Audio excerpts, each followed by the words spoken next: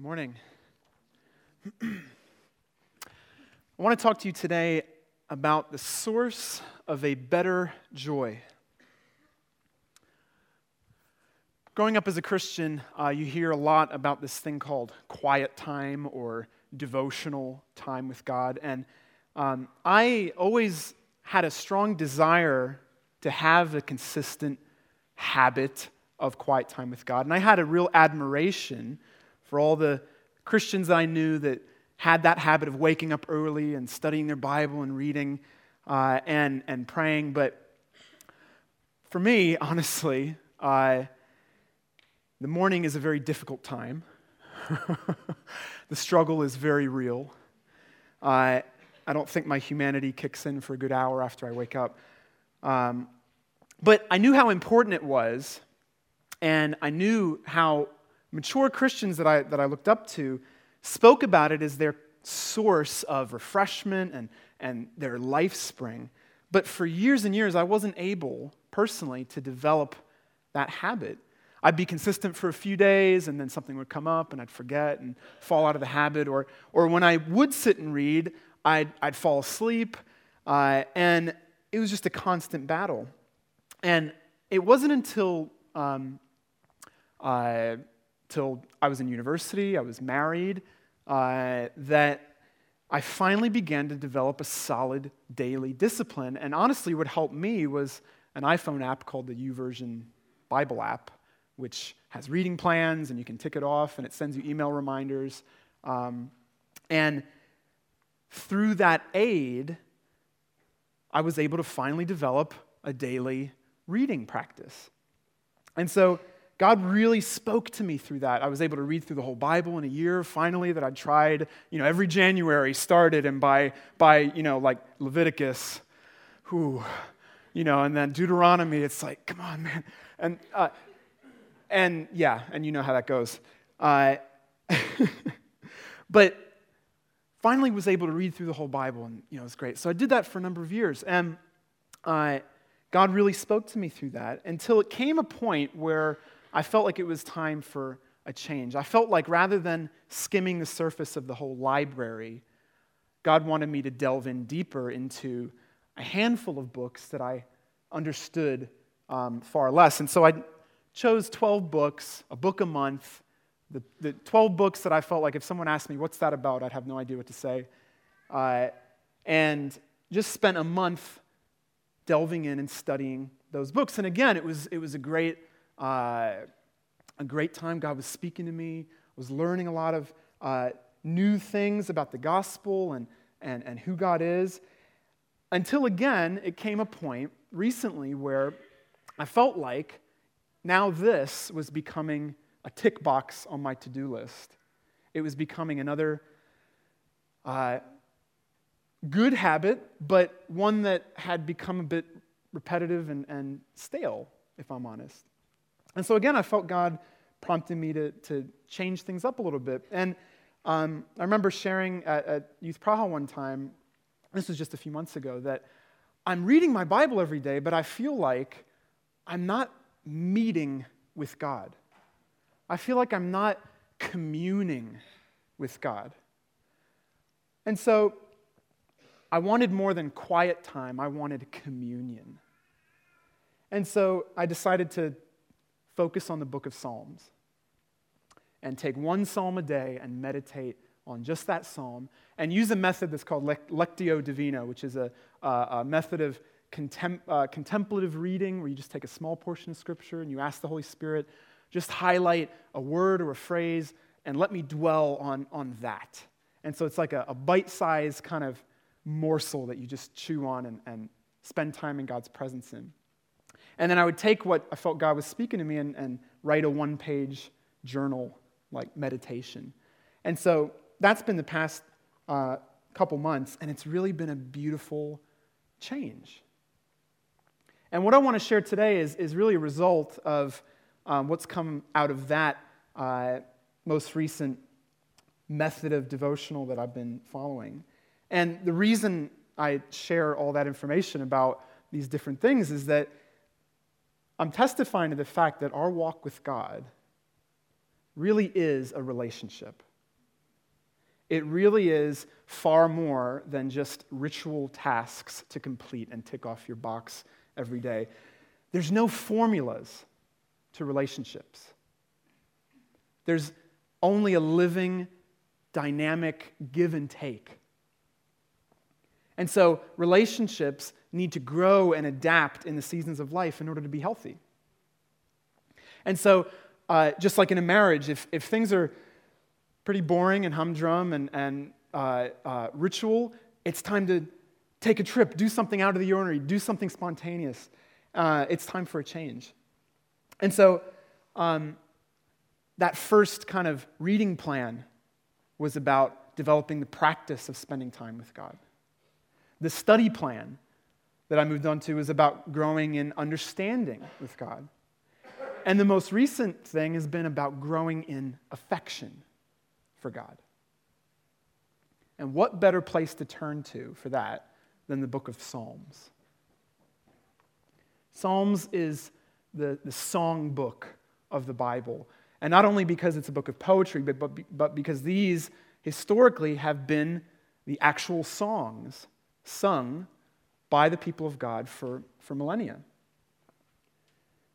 It's beautiful to me to think that on the night that Jesus shared his Last Supper with his disciples, Jesus sang from the Psalms. It actually says that in the Gospels, that they sang a hymn together. To me, it really touches my heart to think, Jesus sang. That's beautiful to me. I loved the Psalms as a teenager, especially because I felt like they seemed to be full of all the same emotional turmoil that I often felt. There's a lot in my journals about, my tears are like a sea, which is total exaggeration, but, these are the kinds of things that David says, and the Psalms say. It's actually quite a shocking range of emotion that you find in the Psalms. They're so visceral with feeling. They're not trite and predictable. They're often not what a good religious person should say, we think. They're not polite. They're not tame. And so, actually, sadly, for many in the church, they're a little bit much. But God doesn't see it that way. I think the sad reality for many of us, including myself, I would say, is we'd be embarrassed expressing most of what David and the other psalmists express in the Psalms. All the dancing, all the singing, the shouting, the clapping, the loud cymbals, the crying, the anger, the real anger. You see, especially in Western Christianity, emotions have become kind of suspect, kind of guilty until proven innocent. Express them privately if you must, yeah? Or unless you're at a football match. There it's okay, yeah? And if anyone see the millions of Sparta fans going through Prague yesterday, if you were out, hooligans. But surprisingly tame compared to British hooligans, so I appreciate that. I'm British, by the way, so don't be offended. I would say a lot of Christians, many of us, we feel pretty clear about what a Christian should believe, but how should a Christian feel? What's the role of emotion in Christian life? And of course, different churches have different emphases and expressions, but I can see at least two extremes. For some in the church, the message that they've received about emotions is that they're essentially negative and dangerous, and so you should control them as much as possible, steer clear of them, really, as much as possible. Christians shouldn't get angry. They're supposed to be nice and gentle. Christians shouldn't get too sad. They should have the joy of the Lord, right? Christians shouldn't be overly happy. Just tone it down a little bit. You're supposed to be reverent before God. You're a sinner. Christians shouldn't get too excited. God is a God of order and peace. Of course, there's elements of truth to all that. But what that means is when that one person starts clapping a bit too loud at church, we're kind of like, a little bit suspicious. When someone gets too angry or too sad, well, bless them, they just don't have enough self-control to put a lid on it. We just grin and bear it. And so that's one extreme. But on the other extreme, for others, the message that they've heard is that the feelings that they have for God and how loudly and passionately they express them are the ultimate barometer of their faith and the reality of God's love for them. So the louder they sing or the stronger they clap and scream and worship, the better Christians they must be. The more they weep as they repent, the more forgiven they must be. The more sad they feel, well, the more angry God must be with them. And so there's two extremes that I've experienced in the church, and you'll have seen different permutations of that. But what is the proper place of emotions in Christian life? Well, the first thing that we have to admit is that it's true. Emotions are not our master. We always have to remember emotions are by nature personal experiences, and so they may or may not be in line with reality. And so it really is unwise to entrust our whole view of truth based on how we feel. You can't judge the reality of God simply on how you feel today, on your emotions. And so emotions can be very destructive and deceptive when we give ourselves over to them, when they become our master. We are to rule over our emotions, not them over us. That's why Proverbs 25 says, "A man without self-control is like a city broken into and left without walls, vulnerable to all sorts of attacks." And so emotions are not our master. But the reason that the Bible tells us to rule over our emotions is not because they're evil, but because they're powerful.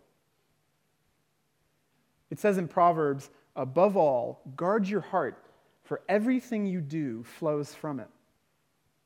Emotions make a terrible master, but they make a wonderful servant. Emotions are a wonderful gift that God's given us and wants us to enjoy. They're not evil. God has made us intentionally as emotional human beings. In fact, reading the Bible, we see that God himself is an emotional being. God himself expresses emotions and feelings. It says in Deuteronomy 30, God is happy. Jeremiah, God rejoices. Zephaniah, God sings. Jeremiah, again, God gets angry, and there's lots of examples of all these. God gets sad in Genesis. Jesus weeps. God loves passionately, it says in John, not reservedly. And so God actually commands us over and over again in the Bible to have passionate love for him. We're commanded in the Psalms and other places, we're commanded, shout to the Lord. Clap to the Lord. Sing to the Lord. Dance before the Lord. Revelation says, do not be lukewarm.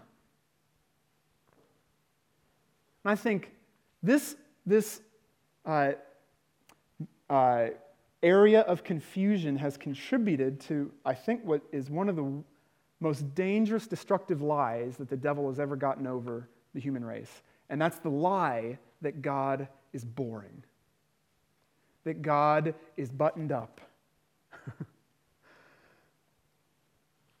And I think that buttoned upness of some of the church has helped to foster that misunderstanding. I love the quote from the Narnia books that Aslan is not a tame lion. God is not tame. God is wild. The Holy Spirit is described as a fire.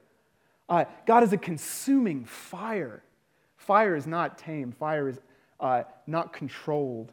And this is actually, that lie that God is boring is really at the heart of what gave birth to the first sin.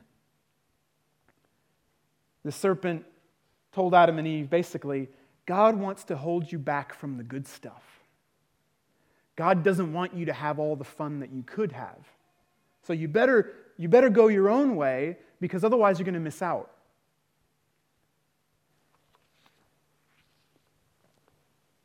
But what you see all the way through the Bible, and especially in the Psalms, is that God does not want to quench our emotions.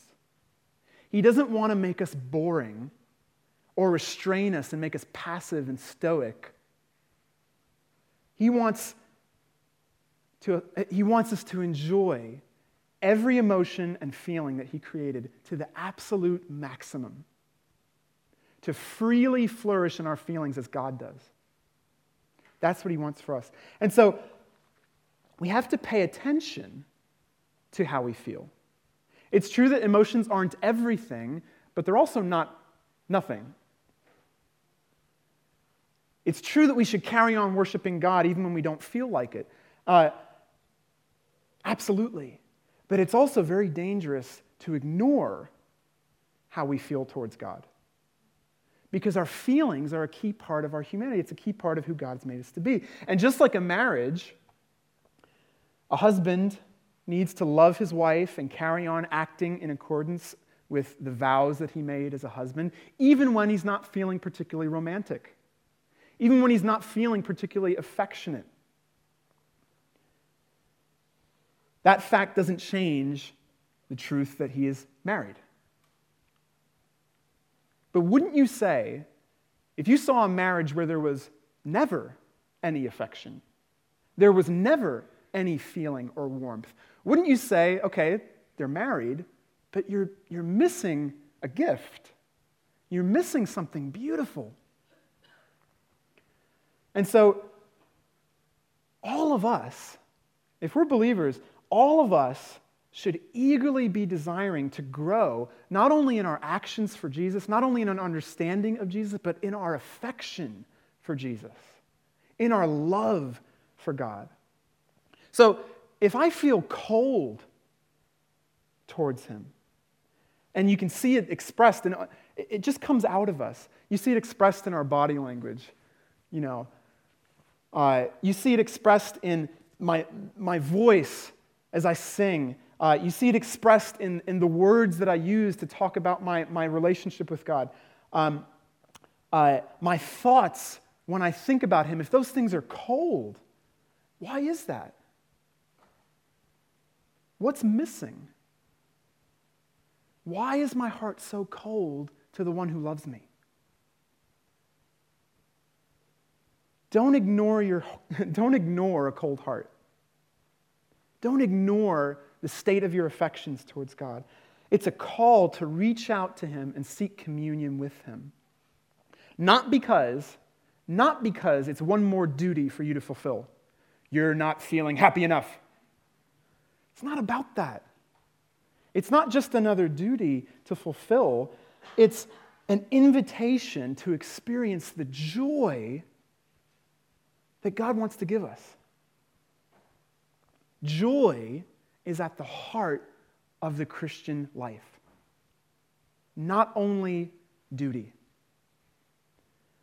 When I came across Psalm 16 in the course of my devotionals, I was just so impacted by its joy.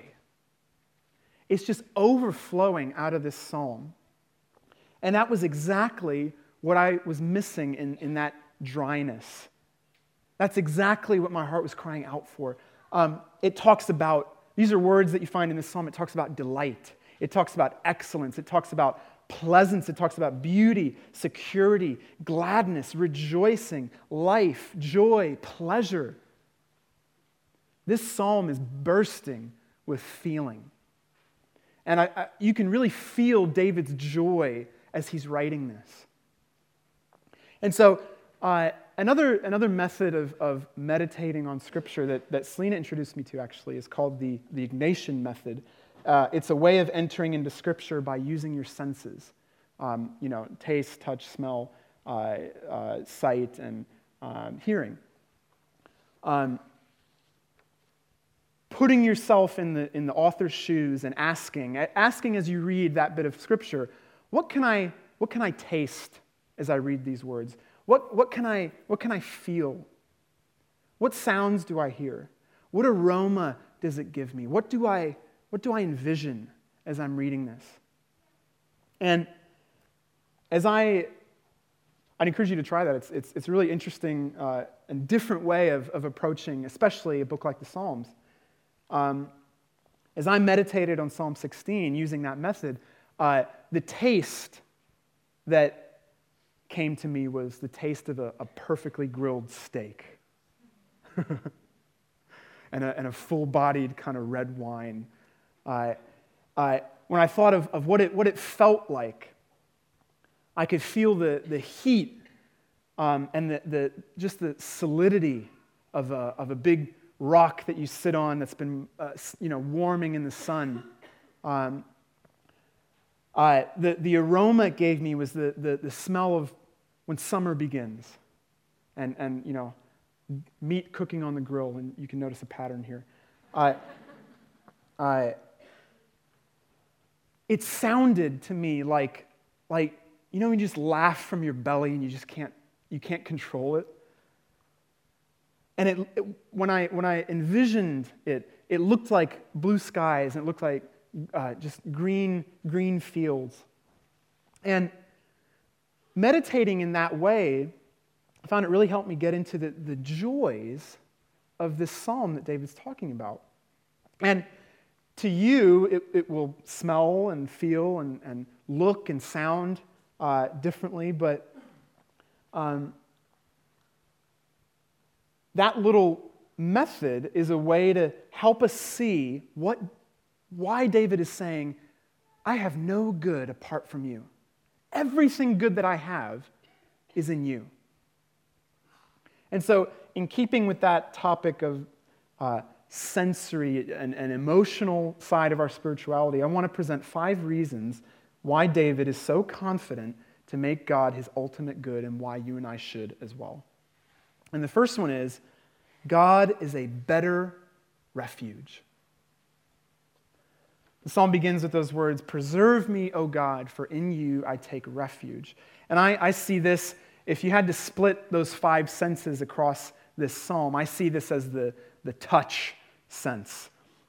Because I can feel that strength and solidity, like a castle wall is what comes to mind for me. And you might think for yourself, what does the idea of refuge feel like to you? What is the texture of refuge? But the first question that arises when David says that is, what is he asking to be preserved from? Because unlike many of the other Psalms, we don't have some biographical detail to tell us what was happening in his life at that time. But we'll see the answer to that in a little while, actually. Regardless of what the specific situation was, I think David is expressing here what we all desire in having a place to run and hide and find safety in when we're in trouble. When David talks about a refuge, he's talking at the deepest level of our experience. What we turn to provide us security and comfort and satisfaction. When you have a refuge, you throw yourself on it for protection. You give yourself to it. You entrust your security to it.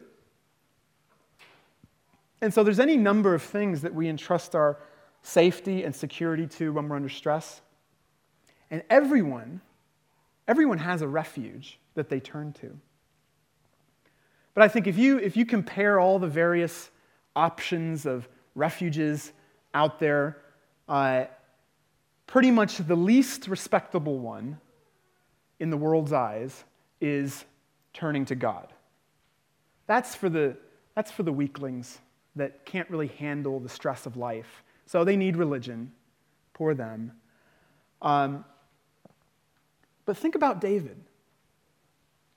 David was a warrior.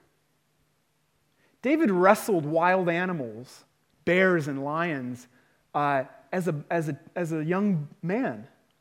He was a conqueror. He was a successful ruler that lived in fortresses and had an army at his disposal. David was the opposite of weak in any kind of earthly sense. David takes refuge in God not because he's weak and simply has nowhere else to turn, but because he knows that God is a better refuge than any other thing. Why would he say that? Well, he goes on to say, "As for the saints in the land, they are the excellent ones, in whom is all my delight." And when I first read this, I was a bit puzzled by this verse. I didn't see how it related to any of the rest of it. And I also didn't feel like I could relate to it quite as much as the rest of the psalm, because honestly, there's many times when delight is not the best descriptor of my feelings towards my fellow saints. Okay, we'll just say less than all my delight is sometimes in my fellow saints. And I'm talking about other people entirely, of course. But the more that I studied this psalm, I began to understand that David is beginning to list the reasons why he chooses God as his refuge. And his first reason is that he delights in the company of God's people. And why would that be a reason? I think it's because David, as he experiences that delight in God's people, he realizes that he's experiencing the same pleasure that God experiences when he looks at his children. What gives a father greater joy and pleasure than seeing his children flourish? What gives a king greater satisfaction than to see his people prospering? And so it reminded me of times in my life where I've been in just precious times of worship with other believers around the world, and I've just stopped and looked around and just felt overwhelmed with joy of just how beautiful they are in God's eyes, and to me in that same moment. That's the joy that God sees in us. When he looks at his children growing and maturing, that's the joy that he experiences in us. And so David takes that and he compares it in the next verse with all the other kinds of things that people take refuge in. He says, "The sorrows of those who run after another god shall multiply." And the word "run after" that he uses, it literally means to marry.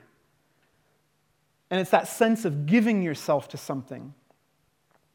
And when we give ourselves to anything other than God, expecting that thing to provide us with ultimate safety and security and protection, it's powerless to fulfill that desire.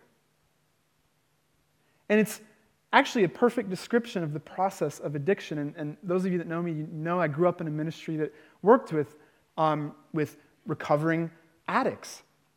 And this is, the picture of addiction is the perfect image of a sorrow that multiplies exponentially.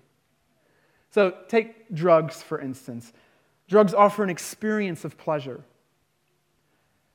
People talk about a sense of security and well-being. They offer a promise of fulfillment. But the more a person gives themselves to that drug, the less and less they get in return. It's called the law of diminishing returns. They keep chasing. In fact, addicts will talk about that thing, getting that thing becomes the whole center of their life. They're running after that thing, getting it at any cost. And yet, the harder they run, the more emptiness they get in return. And there's nothing more sorrowful than the look in an addict's eye when he's chasing that next high. There's a desperation. There's a sorrow. And yet, that's a visible reality. But that same internal reality is what's going on in every heart that chases ultimate security, ultimate refuge in anything but God, because God is the only eternal thing. God is the only good thing that never comes to an end. And so when we get God, the more we chase him, the more we get in return. The law of diminishing returns is flipped. It's the law of increasing returns. So in verse 5, David goes on, the second reason, so God is a better refuge. The second reason is God is a better portion. He says in verse 5, the Lord is my portion and my cup. You hold my lot. The lines have fallen for me in pleasant places. Indeed, I have a beautiful inheritance. Now I see this as the taste section of the psalm, and it gives us a picture of a feast laid out before a king. And David has chosen his portion of food in God. He's chosen his finest wine in God. And that's why, to me, this is the verse that gives me that taste of a juicy steak. Psalm 34:8 says, taste and see that the Lord is good. Blessed is the man that takes refuge in him. Taste and see that the Lord is good. Does the presence of God give you pleasure like that? Does God taste good to your heart? David is saying God isn't just bread and butter. I love bread and butter actually, but God isn't just what is going to just keep you alive. David is saying God is a feast. God is the choicest meat. He's the finest wine. It's a royal feast that you're offered in God. And of course, that theme is mentioned over and over again in the Bible. In fact, it tells us history will end in the great wedding feast of the Lamb in Revelation. And so David looks at what God's given him. He says it's pleasant. It's beautiful. And so for us, we need to let God's goodness, his generosity, overwhelm our senses like that. Just like a fine meal. Yesterday I was at the Prague Food Festival, and Stephen Trumpfeller, I don't know if he's here today, but the food was incredible. The best tuna steak. I'd never eaten tuna steak before. It was incredible. But we need to let God's goodness, God's inheritance to us, overwhelm our senses with joy, just like an incredible meal. This is the better portion. And notice that David is not saying the Christian life is a never-ending banquet of ease and comfort and relaxation. That's not what he's saying. Because the psalm starts, preserve me, God, I'm taking refuge in you. David is in some sort of mortal danger. He's saying God's portion is the good portion because it's a feast that's given to us even in the midst of suffering, even in the midst of danger. That's why Psalm 23 says, God prepares a banquet for me in the midst, in the presence of my enemies. God doesn't exempt us from suffering and danger. He gives us the food that sustains us through the suffering and danger. That's why Jesus said, I have food that you don't know about. I've got something that will carry me through the cross. And it's a food that nothing, not even death, is able to take away from us. That's the better portion. And it not only allows us to survive, but it's beautiful, it's pleasant, it's delicious. Is that what God tastes like to you? If you're honest, if God tastes tough, if God tastes sour, if he tastes bitter, or if God just tastes meh, if he tastes bland, we're seriously missing out on something. So God is the better portion. And verse 7 carries on, God is a better counselor. He says, I bless the Lord who gives me counsel. In the night my heart also instructs me. I have set the Lord always before me. Because he is at my right hand, I shall not be shaken. David is grateful for God's counsel. God is the better counselor. And when he talks about God being at his right hand, the right hand is a picture, well, that's the place where your advocate sits in court. That's the place where your advisor, the advisor to the king, would sit at the right hand of the king to give him advice. That's the place also where a friend stands, a companion. And we so often picture God above us with a finger pointed down. And yet, in this psalm, God isn't up here going like this. God is next to us. He's at our side with his arm around us. That's the picture here. God is our advocate, our advisor, our friend. He argues on our behalf against our accusers. He advises us and gives us wisdom like a loving father. We have the amazing privilege as children of God that God not only commands us, but he brings us into his family and he treats us as heirs who have a stake in the kingdom. And God gives us counsel. He gives us the freedom to cultivate what he's given us. That's the parable of the talents. God walks with us as a faithful companion. Did you know that God doesn't only want you to fall in line, God wants you to flourish. God wants you to become everything that he has created you to be.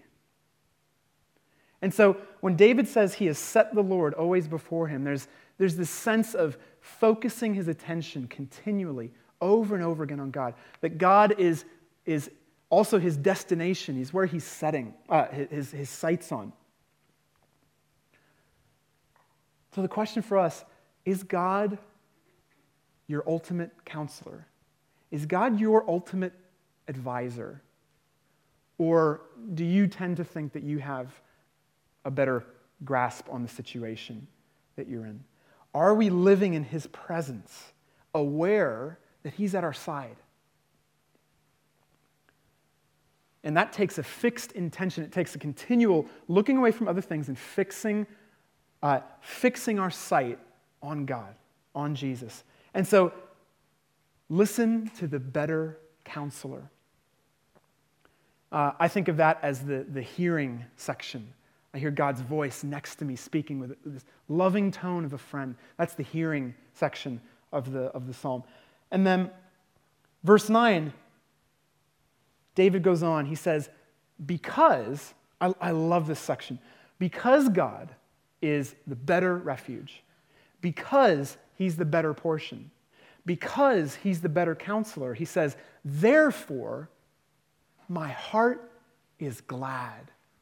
And these few words are the ones that stuck out to me so much in this psalm. He says, my whole being rejoices. Wow. My whole being rejoices. My flesh also dwells secure, for you will not abandon my soul to Sheol or let your Holy One see corruption. And as I memorized this psalm, that was the section that really stood out to me. Because of all these things that he's outlined, David says he has an overflowing joy. His heart is glad. His whole being rejoices. And it's interesting to me that he says, and also my flesh is secure. My physical body is secure. What does it mean for your whole being to rejoice? That has to be the result of a kind of hope that is utterly indestructible, that nothing can touch, not even death. And David's saying, because of who God is, he has a hope that assures him that everything that he takes joy in, every gift that God's given him, spiritually and physically, that the God who feeds him with beautiful food, the God who is his refuge, that walks with him, that God will not allow death to make an end of all those gifts. God will not allow death to put an end to this. And not only will God not leave him to languish in the place of the dead, Sheol, not only will God take his soul to heaven, but David has a hope that God will restore his physical body. He will not allow his body to see corruption. Now that is an absolutely radical hope. And what it means is, in God, the mistake that we make is we think that God saves us so that when we die, we can be floating around in the clouds in heaven, and that's what it means to be saved. When actually, he is securing not only our souls, but also our flesh in a new heaven and new earth with new, resurrected, glorified, physical bodies. That's what the Bible teaches us, that our destiny is not as disembodied spirits floating in the clouds playing harps, but flesh and blood, resurrected and perfected bodies reigning in a new heaven and new earth. That's what we see in the book of Revelation.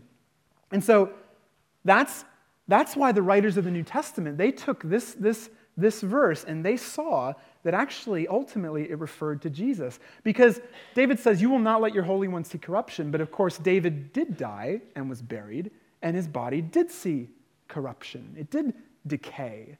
But Jesus died and was buried and was raised. His body did not see corruption. He was the first evidence, the first fruit of the destiny of all of God's children, a physical resurrection. That one day God will not only save our souls, but he is going to restore our bodies. Your health, your youth will be restored. 1 Corinthians 15 is the most beautiful section about that truth. And that is the hope that David clung to. And he clung to it. He knew that he could be sure of that hope because of the nature of the God that he trusted in. We have an even surer hope than David had because Jesus has brought all of these hopes into fruition in his resurrection. And so all of that, remember at the start we were asking, what is David asking to be preserved from? Well, this gives us a picture of what he's asking for. He's asking God to preserve him body and soul so that he can carry on enjoying God's love eternally on the other side of death. And he looked ahead and saw God promising just that. And so this is what I think is the vision section of this psalm, looking towards that ultimate glorious hope of the resurrection. And all of this, this incredible, joyful psalm leads us to the final verse, which says, "You make known to me the path of life. In your presence there is fullness of joy. At your right hand are pleasures forevermore." Breathe in a better joy. When we hold on to the better refuge and we taste the better portion of God and we hear the voice of the better counselor and we see the glory of the better hope of the resurrection, we can breathe in a better joy. A joy that is utterly indestructible. And David describes this path as a road that leads further and further into life. Our trajectory with God is more and more into life, more and more into joy and pleasure. And so, are you growing in your joy in God? Because joy is at the center of it all. God's presence, David says, and the literal word there is God's face, or God's faces, actually. there is fullness of joy. Not an incomplete joy, not a limited joy, not a lacking joy, but a joy that is abundant. And that is the joy that you're made for, that I'm made for. So my preaching to myself is, why do you settle for a lesser joy? Why do you settle for so little? Why are you so content with half-heartedness, oh my soul? And maybe you're thinking, okay, we're talking so much about joy and pleasure and all this stuff, and I just can't really relate to that. Well, let it make you hungry, because joy is on the table. That's what God's offering us. Come and feast if you're hungry, he says. When we join God at the table, that's where we find pleasure forevermore. So as we move back into a time of singing in worship together, I just want to encourage you. Now this is probably a very different thing than you've ever heard, but just allow yourself to enter the presence of God in your senses. Don't let fear hold you back. Don't let the person next to you hold you back. Allow God's presence to bring you that fullness of joy today. So that the band can start coming up. I just want to sum up those 5 reasons. Do you need somewhere to run to today? God says, take hold of the better refuge. Do you have an appetite for more? God says, feast on the better portion. Do you need wisdom in a situation in your life? God says, listen to the voice of the better counselor. Are you lacking in vision and hope for the future?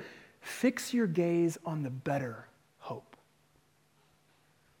Do you feel constricted and dry in your walk with God?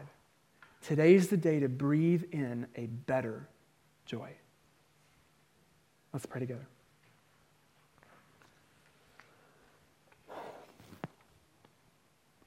Father God, we are overwhelmed with the fact that you not only command us as king, you not only call us to obey you as your sons, as you have every right to do, Lord, but you want to offer us joy and pleasure and a life in your presence that is the meaning of what life really is.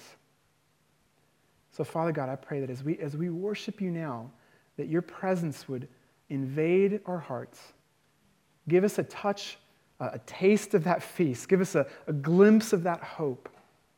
A touch of that refuge, a whisper of your loving counsel, and a breath of that indestructible hope. And we pray this in Jesus' name. Amen. Amen.